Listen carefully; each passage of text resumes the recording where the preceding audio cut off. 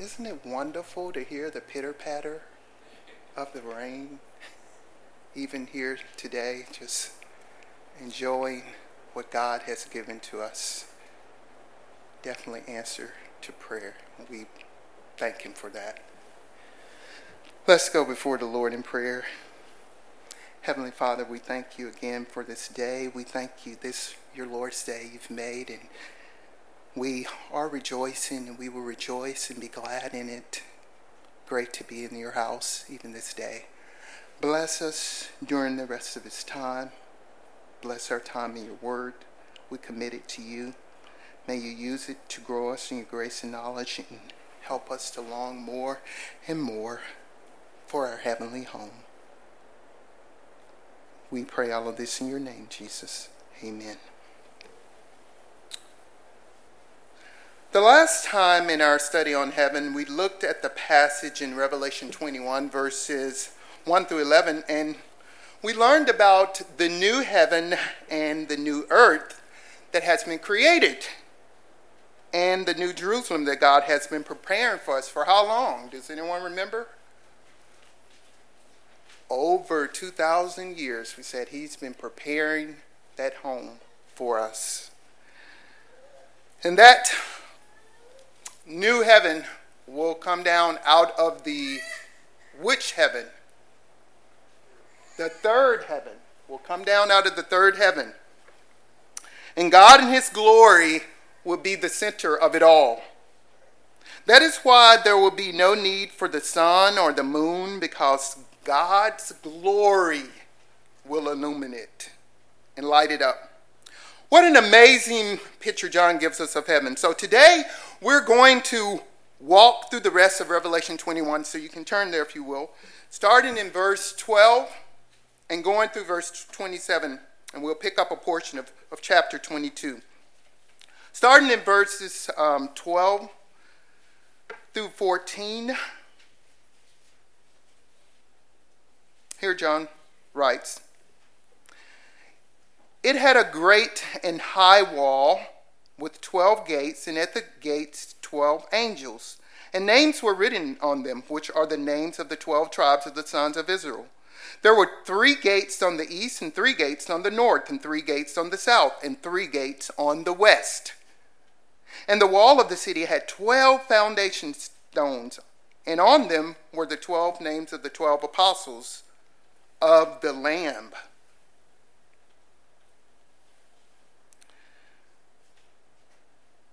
In verse 12, we read that it says, heaven has a high wall. Why would there be a wall in heaven? Remember, we said that Satan and all unbelievers would have already been cast into the lake of fire.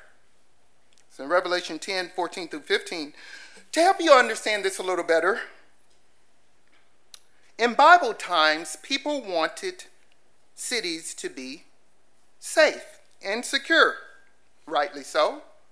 And so they would build none other than walls for protection. So more than likely, the walls in heaven are more of a symbol of safety and security. It really serves no other purpose than that. Like everything else in heaven, it all points to the glory of God. Looking back at verse 12, what's the significance of the number 12? Does anyone know? 12 is the number of perfect symmetry.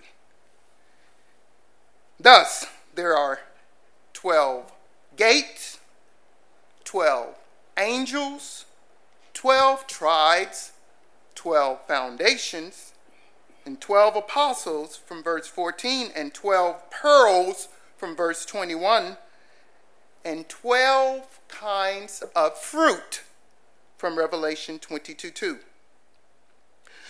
The 12 gates were named after the 12 tribes of Israel in the Old Testament, and the 12 foundation stones were named after the 12 apostles in the New Testament.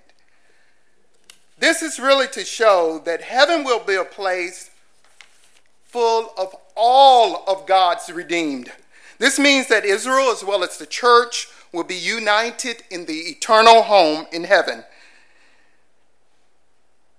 and will now be one people for all of eternity. In verse 13, John says, there were 3 gates on the east and 3 gates on the north and 3 gates on the south and 3 gates on the west.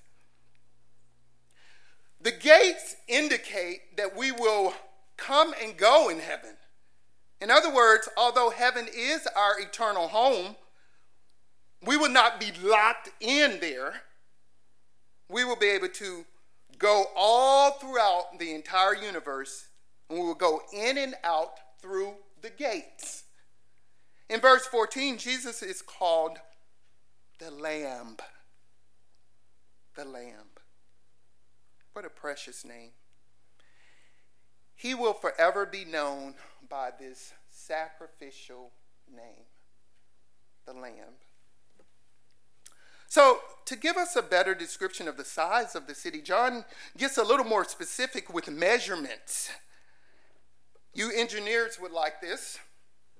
He says in verse 15, the one who spoke with me had a gold measuring rod to measure the city and its gates and its wall. Ezekiel 40, verse 3 gives an idea of the measuring rod, and the rod would have more than likely been about 10 feet long. In verse 16, John says the city is laid out as a square, and its length is as great as the width. And he measured the city with the rod. 1,500 miles. And yes, I did say miles.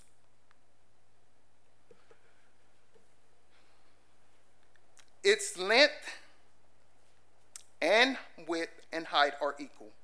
The city would be like a super large cube. It was the same height, width, and length, so it would be 1,500 miles square and 1,500 miles high. You may say, why square? Well, if you go back to 1 Kings 6, in verse 20, Solomon's temple, which was the most holy place, was what shape? None other than a cube, and it was 20 cubits. This would be God's house and his dwelling place. It is pretty amazing and incredible that God brings the most holy place to earth. It is really hard to imagine something 1,500 miles high. To help to visualize this a little bit, this would extend way, way, way, way far out of Earth's atmosphere. So this is only to help you to get an idea of the size of heaven. To help you get a bit better picture of this and to understand the distance here, 1,500 miles is the same as the distance from Florida to Maine. And I would say that is quite a distance. Is it not? Yes. What you have to remember is that now heaven and earth have come together. So are these heights and measurements symbolic? Is this symbolism here that John is talking about? I would have to say I do not believe that it is. Because remember what John says in verse 17 where he says, and he measured its wall 72 yards according to what type of measurements? Human measurements, which are also angelic measurements. Beloved, this is a real place. That is why John says according to human measurements. That could mean nothing else but what it says. There is nothing symbolic about it. Given these measurements, the New Jerusalem would cover a surface area of, get this, 2.25 million square miles. 2.25 million square miles. Quite staggering, to say the least. To put this in perspective, I don't know if any of you have ever gone to London or visited, but all of Greater London is only 621 square miles. And to scale that down even more, the city of London itself, London proper, if you will, is only about 1 square mile and has a population of about 5,000 people. Given those numbers, the New Jerusalem will be able to hold over 100 billion people. Remember, this does not even take into account the height of the city. Heaven will be definitely large enough for the few in Matthew 7:13-14 who find the narrow way and go through the narrow gate. In the whole scheme of things, the few are what John calls a great multitude in Revelation 7:9, where he says, "After these things I looked, and behold, a great multitude, which no one could count, from every nation and all tribes and peoples and tongues, standing before the throne and before the Lamb, clothed in white robes, and palm branches were in their hands. And they cried with a loud voice, saying, 'Salvation to our God who sits on the throne and to the Lamb.'" Dear friends, there will be enough room in heaven for all who are from the different nations, tribes, peoples, and tongues. Just try to picture such a wonderful, wonderful place. This will be an area that is squared off, if you will, and then cubed with many levels and millions of golden avenues that cross each other. Our heavenly home, the New Jerusalem, will be such a majestic splendor of beauty and awe. In Revelation 21:18, John starts by telling us more about the building materials, and he says this about the walls. The material of the wall was jasper, and the city was pure gold like clear glass. In Bible days, jasper was a transparent diamond-like stone. At any rate, the jasper stone the walls were made of would allow for the glory of God, which is beaming from the center of the city, to shine through it. Beloved, it is all about God's glory. He goes on to talk about the city itself, which he describes as pure gold like clear glass. How many of you have seen pure gold like clear glass? I haven't. Most of the gold that we see is what? Solid. It's solid gold. You can't see through it. We really are not able to visualize in our minds because most of the gold we know of, you can't see through it. This could also be referring to gold that is polished to such a shine that it will reflect an image like a clear mirror does. This is gold that radiates God's glory and reflects its beauty from every angle and degree.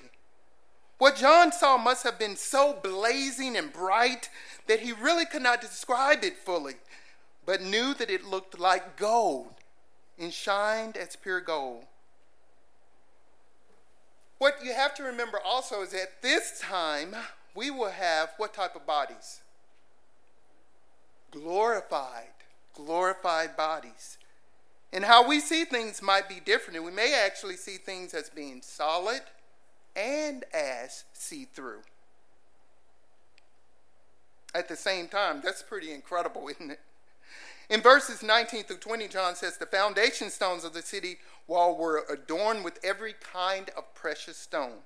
The first foundation stone was jasper, the second sapphire, the third chalcedony, the fourth emerald, the fifth sardonyx, the sixth sardius, the seventh chrysolite, the eighth beryl, the ninth topaz, the 10th chrysoprase, the 11th jacinth, the 12th amethyst.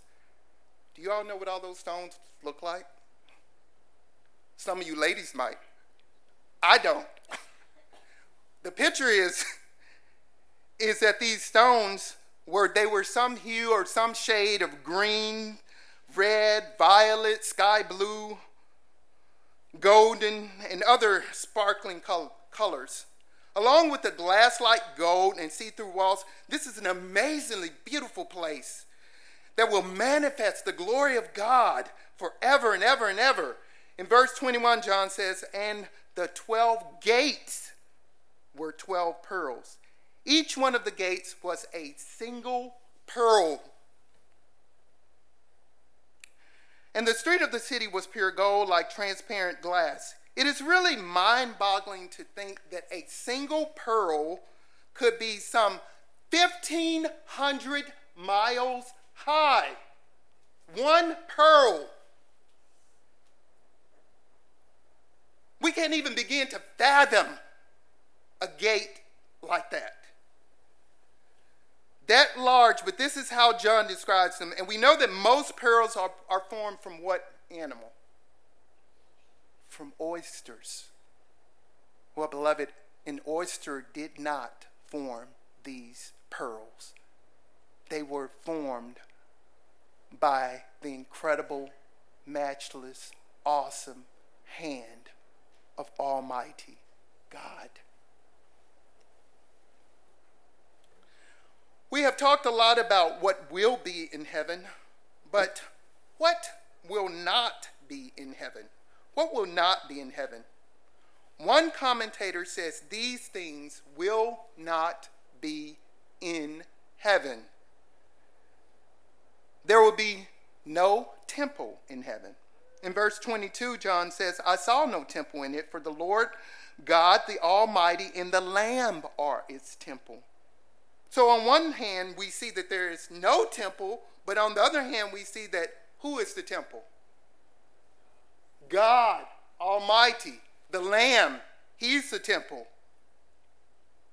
How is God the temple? A temple was normally the place where one would go to do what? Worship. Worship. John is saying that in heaven, when we worship, it will be in the very truest of all senses of worship. Because our worship will be in the very presence of whom? Of God Himself. God is the place of worshipers, and everyone in heaven will be worshiping Him. The worship will never stop. Remember that worship includes all of life, not just singing or preaching or giving. And some say, well, how will heaven be exciting when that's all you're going to do is worship? Well, it will be all of life. It's all of everything that you do, and you will be doing it perfectly. That is why the Apostle Paul says in 1 Corinthians 10:31, whether you eat or drink or whatever you do, do all for what?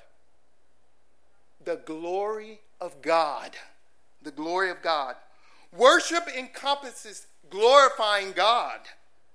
That means that as sinless beings, everything that we do will be worship. That is why heaven will be worship, worship, worship. What is the answer to the first question of the Westminster Shorter Catechism? And if you don't remember the question is, what is the chief end of man? And answer? Thank you. The chief end of man is to glorify God and to enjoy Him. How long? A day? A week? Forever. Forever. So no, heaven will not be boring. We will not be sitting on some fluffy cloud playing a harp, but it will be unspeakable, perfect worship like we've never experienced on earth. The psalmist says it best in Psalm 27:4, where he says, one thing I've asked from the Lord, that I shall seek, that I may dwell in the house of the Lord all the days of my life, to behold the beauty of the Lord and to meditate in his temple. Is that your deepest and heart's desire? I sure hope so. So there will be no temple in heaven, and there will also not be any source of light in heaven. And we've talked about this before. In verse 23, John says, "And the city has no need of the sun or of the moon to shine on it, for the glory of God has illumined it, and its lamp is whom? The Lamb." The Lamb. The glory of heaven will have a brightness unlike anything we can imagine in our universe. The only light will be the glory of God. His glory is what shines throughout heaven. So there will be no heaven, no light source, and no ADT or Brinks system. There will be no security system in heaven. John says in verses 24 to 27, the nations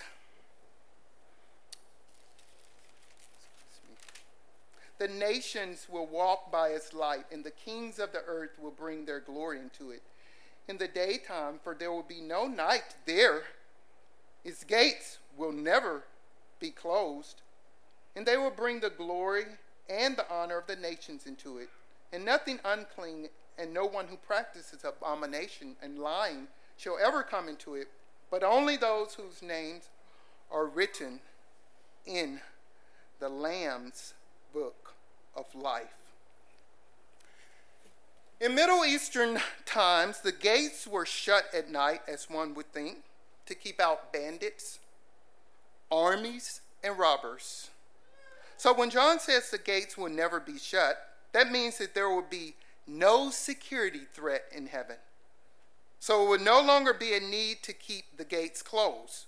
When John talks about the nations and kings in verses 24 to 26, he is basically saying that there will be no distinction of ranks or hierarchy, because all races, classes, and nationalities will be done away with. And all will come to bring glory to God. What a day that will be. John closes the chapter by saying, "And nothing unclean and no one who practices abomination and lying shall ever come into it, but only those whose names are written in the Lamb's book of life." We know that Satan and unbelievers are nowhere on the scene, but are now where? In hell. But only God's elect will be here in heaven. In heaven, we will not do anything that displeases God. There will be nothing to tempt us there. The point being that the lust of the flesh, the lust of the eyes, and the sinful pride of life, and all that is of the world and of the devil will be done away with. Praise God. Saints will no longer be persecuted. There will no longer be any divisions, hate, or disunity. No quarreling or disagreements will take place in heaven. No one will be disappointed. There will no longer be any prayers or fasting or repentance and confessions of sins, because no one will be sinning. Wow. What a thought. There will be no crying, because there will be nothing in heaven to make us sad. So as the commentator said, there will be no temple in heaven, no light source in heaven, no security system in heaven, and no needs in heaven. Now in Revelation 22, verses 1 and 2, John says, "Then he showed me a river of the water of life, clear as crystal, coming from the throne of God and of the Lamb. In the middle of its street, on either side of the river, was the tree of life, bearing 12 kinds of fruit, yielding its fruit every month, and the leaves of the tree were for the healing of the nations." The phrase, the tree of life, could really be talking about 1, 2, or 3 trees. And you may say, and Christopher, how do you come to that conclusion? Well, not to get too technical, but in the original language, there is no 3-letter word T-H-E there. So verse 2 could be translated, in the middle of the street and on either side of the river was a tree of life. Not the tree of life. And you say, does that make much difference? It absolutely does. This could indicate that there were actually 3 trees, which mean that the river could flow in the middle of the street and there would be trees on either side of the river. At any rate, the fruit will be incredibly delicious. One of our children really enjoys fruit. And I know that this fruit will be like no fruit that they have ever tasted in their life. One of my friends says it is like eating 12 kinds of fruit, 1 for every month. Get this, friends, in heaven we will eat not to get full or to satisfy our hunger, but we will eat for mere enjoyment. Can you imagine that? Just be eating for mere enjoyment. Won't that be great? But that's not all of it. Not only do you get to enjoy it, but for all those who are health conscious, the tree will have a renewing effect on those who eat it. If you've never eaten leaves before, you eat them in heaven. John says the leaves are for the healing of the nations. The original word for healing is therapia. And it's where we get our word what? Therapeutic. So John is saying that the leaves of the tree of life somehow help to enrich our heavenly life. The water we drink will also be for our enjoyment. So there will be no temple in heaven, no light source in heaven, no security system in heaven, and no food will be needed in heaven. God wants us to enjoy him how long? Forever. Forever. And has wonderful things in store for us. The thing that I'm most excited about is this, and that is there will be no more curse in heaven. John tells us in verses 3-5 of Revelation 22, there will no longer be any curse, and the throne of God and of the Lamb will be in it, and his bondservants will serve him. They will see his face, and his name will be on their foreheads. And there will no longer be any night, and they will not have need of the light of a lamp, nor the light of the sun, because the Lord God will illumine them, and they will reign forever and ever.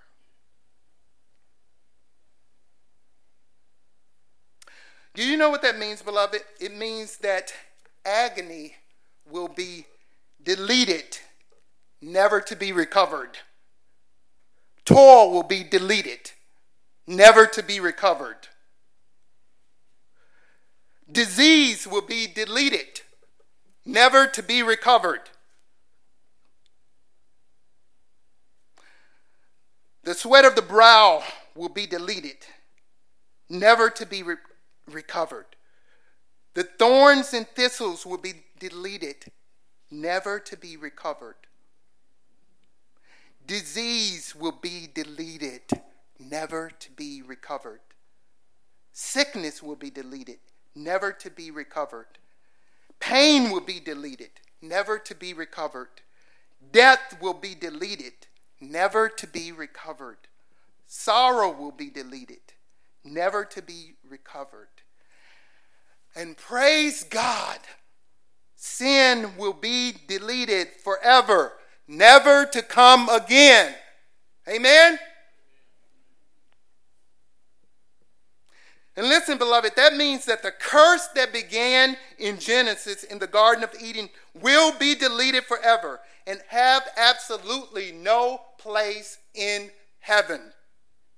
Hallelujah and praise God. Friends, we really can't imagine a place like that, can we? Heaven is truly beyond our imagination. That is why the Apostle Paul says in that very familiar passage in 1 Corinthians 2:9, but as it is written, eye has not what? Seen, nor ear heard, nor have entered into the heart of man the things which God has prepared for those who love him. We will be always and forever in the presence of the Lord and have communion and fellowship with him forever. We will have a close and unbroken fellowship with Christ and will be fellow heirs and reign and rule with Christ. Yes, so very much awaits us in the eternal heaven. However, we now live in, does anyone remember that other H word?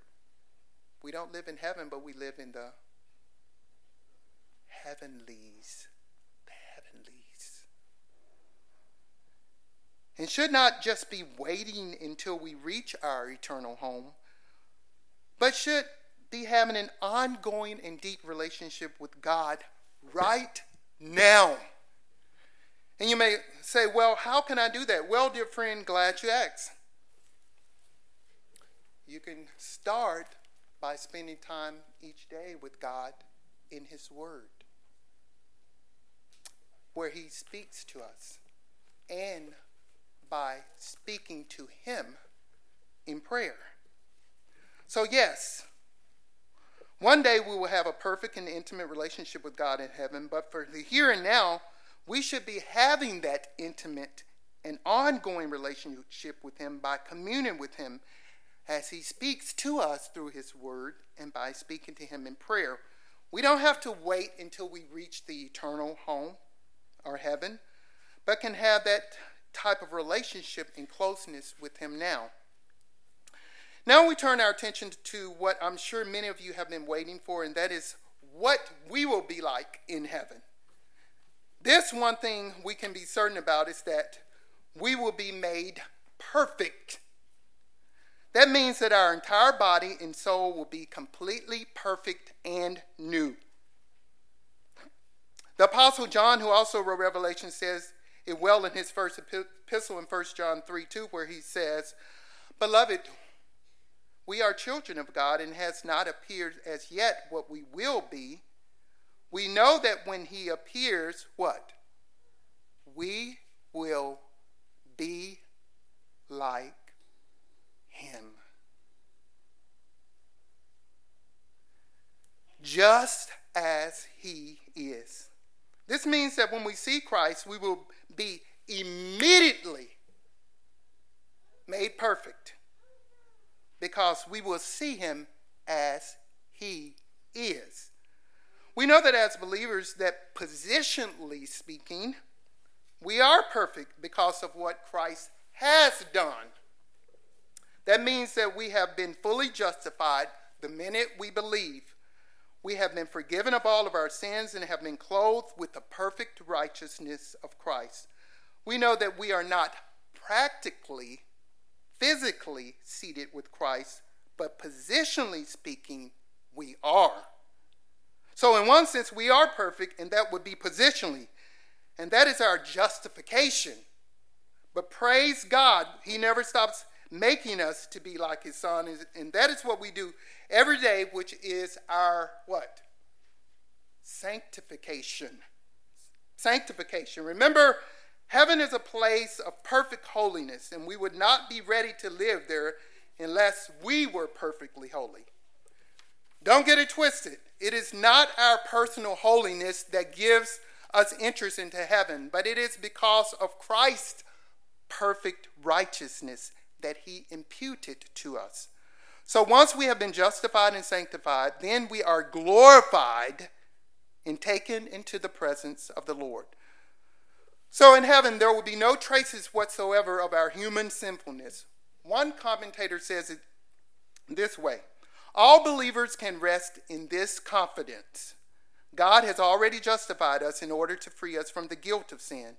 And one day, he will glorify us in order to liberate us from the very presence of sin forever. There is a picture of perfection and holiness given in Revelation 7:14. Speaking of those coming out of the tribulation, John says, I said to him, my Lord, you know, and he said to me, these are the ones who come out of the great tribulation, and they have washed their robes and made them white in the blood of the Lamb. The white robes here speak of what? Purity, holiness, and complete perfection. So what will it look like to be perfect? One thing we know for sure is that we will be free from sin forever and ever and ever. That means we will not have a selfish thought or say an unkind word. We won't do an unkind deed or think anything sinful. We will be free from the ability to sin. Quite staggering. And we'll think in a way that is always perfect, always righteous, and always holy before God. Frankly, beloved, that is something that we really cannot grasp our minds around, can we? We cannot fathom that this side of heaven. If you are not a believer, that is your sin that keeps you out of heaven, and the only way to be free of your sin is to come to faith in Christ alone, knowing that his blood on the cross has paid the penalty for your sins, and you must repent or turn from your sins and put your trust in Christ alone, by faith alone, knowing that he alone can give you his righteousness in exchange for your sinfulness. You must come to the point of being weary and burdened from your sin.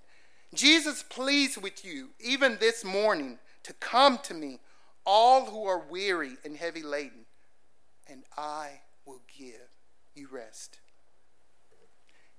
In heaven, we will have pleasures forevermore. The psalmist tells us in Psalm 16:11, you will show me the path of life. In your presence is fullness of joy. At your right hand are pleasures forevermore.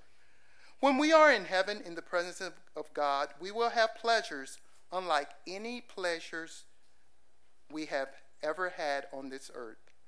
Not only will we have pleasures forevermore, but we will also have complete knowledge. Complete knowledge. Not to say that we will be omniscient, which we won't, or all-knowing, because this is an attribute that only God has, but it means that our knowledge will be complete as it can ever be. That means that we will no longer have any questions that can't be answered, such as, I wonder what, I wonder why. We won't have those type of questions that can't be answered. There will be no ignorance or confusion, and we will no longer need to walk by faith rather than by sight. We will not be uncomfortable for one single moment in heaven. Heaven is eternal comfort. We know this from the account of Lazarus and the rich man in Luke 16:25, where it talks about Lazarus being comforted in heaven. In heaven, we will have complete love. In the love chapter, which is 1 Corinthians 13 and verse 13, it says, but now faith, hope, love abide, these three. But the greatest of these is love. Why is love the greatest? Because it will last forever. We will no longer have to hope in heaven, because all that we hope for has come to place in heaven. We will no longer need faith, because our faith will have turned to sight. We don't have to have faith to believe it or hope, because it will have come to being. We will also have in heaven unending joy. We know that heaven is a real place and not a figment of our imagination. So we will have real bodies, and we will have, someone has already said, what type of bodies? Glorified bodies. Bodies like the resurrection body of Jesus Christ. This means that our bodies and souls will be renewed. As we well know, when someone dies, his or her body is separated from the soul. The bodies go to the grave, and the spirit goes where? To be with the Lord. Paul says in 2 Corinthians 5:2, "For indeed in this house we groan, longing to be clothed with our dwelling from heaven." What you have to understand here is that our resurrection bodies will be the same as our earthly bodies, but just be glorified just like Jesus' glorified body. That's why John says in 1 John 3:2, "We know that when he appears, we will be like him, because we will see him just as he is." What you have to remember is that Jesus' body was the same body as he had before, not an entirely new body. After he rose from the grave, the tomb was empty, but his body was resurrected. It was his same body, just in a glorified form. The wounds that were in his hand and his side were still visible. We know that he was real and not some sort of a spirit. He was human in every aspect. He talked with his disciples for a long time on the road to Emmaus, and they never questioned whether he was really human. In Luke 24:13-18. He ate real food with his friends. There were also other things that were unique to his glorified body, and that was the fact that he could pass through solid walls. He could appear out of nowhere, and he could go up to heaven in a bodily form without it having any real effect on him as he went into the air and atmosphere. The wonderful thing is that our glorified bodies will be exactly like that. They will be real and entirely human, and the same bodies that we have while on earth, but just in a glorified form. Let's go to the Lord in prayer. Father, we thank you so much as we continue looking at all that you have in store for us in heaven, and how we will be, and also how our relationships will be with others in heaven as we look. And we thank you for even the picture that you've given us, not just physically how heaven, the new heaven will look, but that the real cornerstone of heaven will be the glory of you, God, that will radiate, that will illuminate, that will shine all through heaven, and there will be worship of you. All the time we will have worship of you forever and ever and ever. We thank you so much for this that you have given to us and how we long for it. And bless us as we go through the rest of this week, as we think on the riches, the glories of you, so we commune with you, as we worship you, as we spend time with you in your word and in prayer. We love you and we bless you. And we pray all of this in your name, Lord Jesus.